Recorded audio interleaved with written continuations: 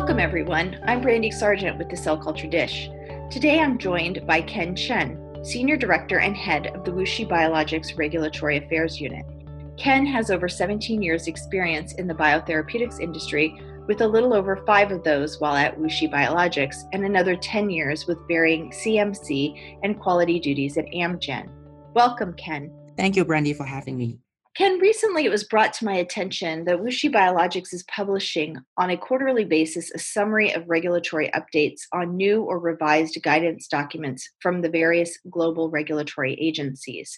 I perused your various updates on your company's website, and I found these to be a valuable resource for anybody in the biological drug development arena looking to stay current on continuous and vast number of updates and documents from all the agencies. What prompted you to undertake such an effort and to create these updates in the first place? We work with companies from around the globe in all facets of product discovery, development, and GMP manufacturing, and across the full drug development continuum from preclinical to commercialization. Due to the nature of the services we provide, we need to provide an optimal regulatory CMC strategy, maintain a very high quality standard, and adhere to current GMPs and thus remain up to date with the relevant global regulatory expectations. We wanted to be proactive to minimize regulatory risk by identifying regulatory changes or new hurdles in advance. And so if needed, we would rapidly respond to perform gap analysis and formulate a strong risk mitigation strategy. That makes sense. So it appears having these updates is a win-win for both you and your clients. Absolutely, Brandy. Keep in mind the companies working with us are filing INDs and BLAs in various jurisdictions, and we provide results and documentation that will be a part of those filings. Thus, we too need to adhere to the quality and GMP standards required in those various geographic menus. Since we are such a large organization and because we provide a one-stop, single-source development platform, and such a wide array of services, it became imperative that we develop internally a mechanism to keep our entire staff up to date with the relevant, wide-ranging, and rapidly evolving regulatory agencies' updates and expectations. So it fell to my team to assimilate and disseminate this information within WuXi Biologics. I was wondering, aren't there resources out there already that can help with this? Yes, we actually use some of them to help put our updates together, but many are not organized by agency and topic and are not as wide-ranging from a global perspective as what we felt like we had to put together for our team. We thought the quarterly update as just the right size for our teams to digest and if necessary, act on to stay current but not disrupt our normal daily operations. We thought perhaps offering the translations of relevant NMPA updates and documents would be unique. Many in our industry know you to have operations in China, Europe, and the United States. So are the updates just for those regions? No, we have helped our clients file INDs in many countries around the world, not just in the US, China, and countries currently and formerly governed by the European Medicines Agency or EMA. Some of those other countries include Australia, Korea, Singapore, and Japan. Thus, our updates had to review the regulatory requirements from those countries as well. We also review updates coming from Health Canada, ICH, WHO, and PICS, among others if relevant to biological, therapeutics, and vaccine development.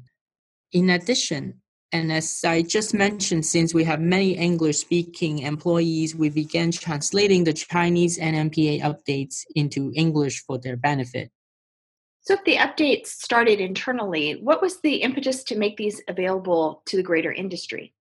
Many of the leaders at WuXi Biologics came from drug development companies, both large and small, from around the globe. And many of us commented that it would have been nice before we started working for WuXi Biologics to have a similar consolidated and comprehensive update.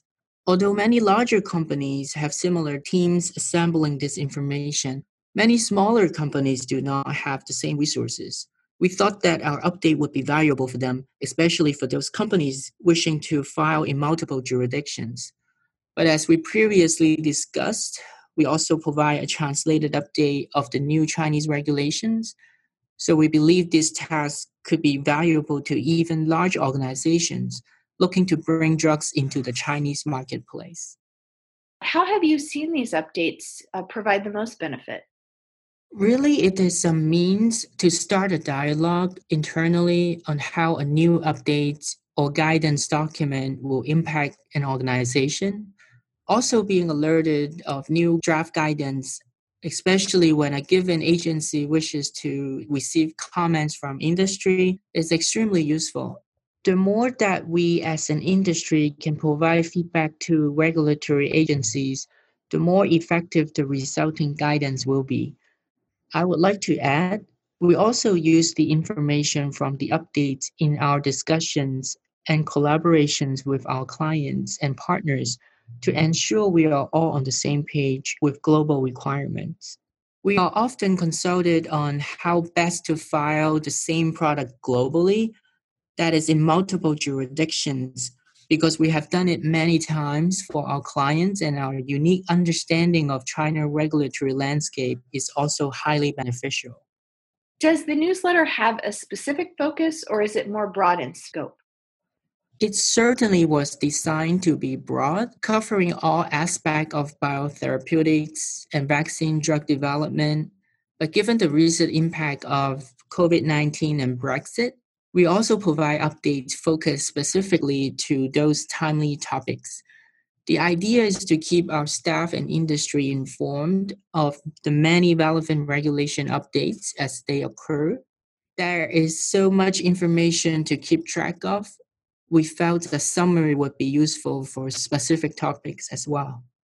You just mentioned those specific topics, COVID-19 and Brexit. Why would you select those? Clearly, as we all know, COVID 19 has made a worldwide impact, and finding a vaccine and treatment is possibly issue number one for our industry at the moment. And regulatory agencies around the globe are continuously meeting and issuing updates and guidance for this initiative. We are just trying to do our part in helping where we can to keep people up to date.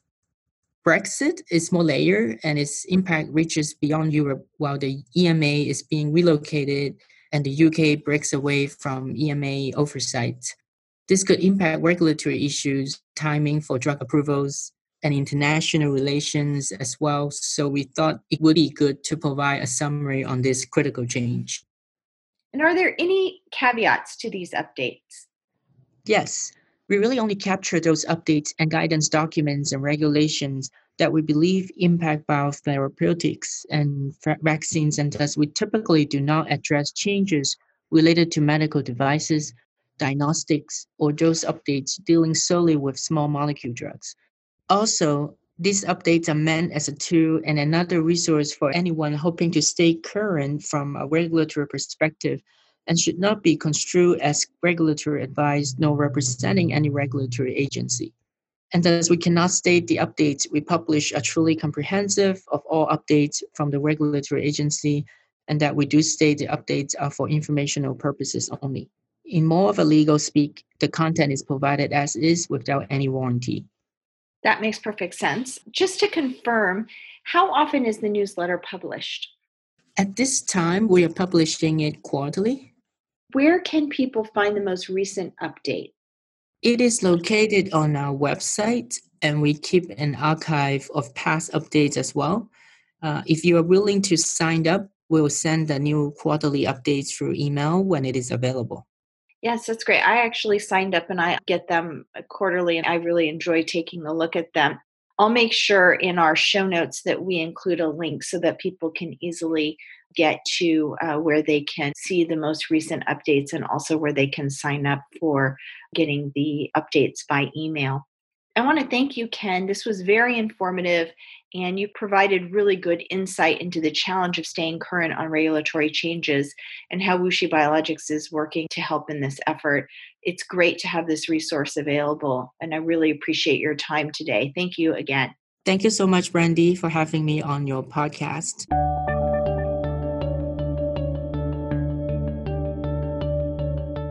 Thank you for joining us for this edition of the Cell Culture Dish podcast.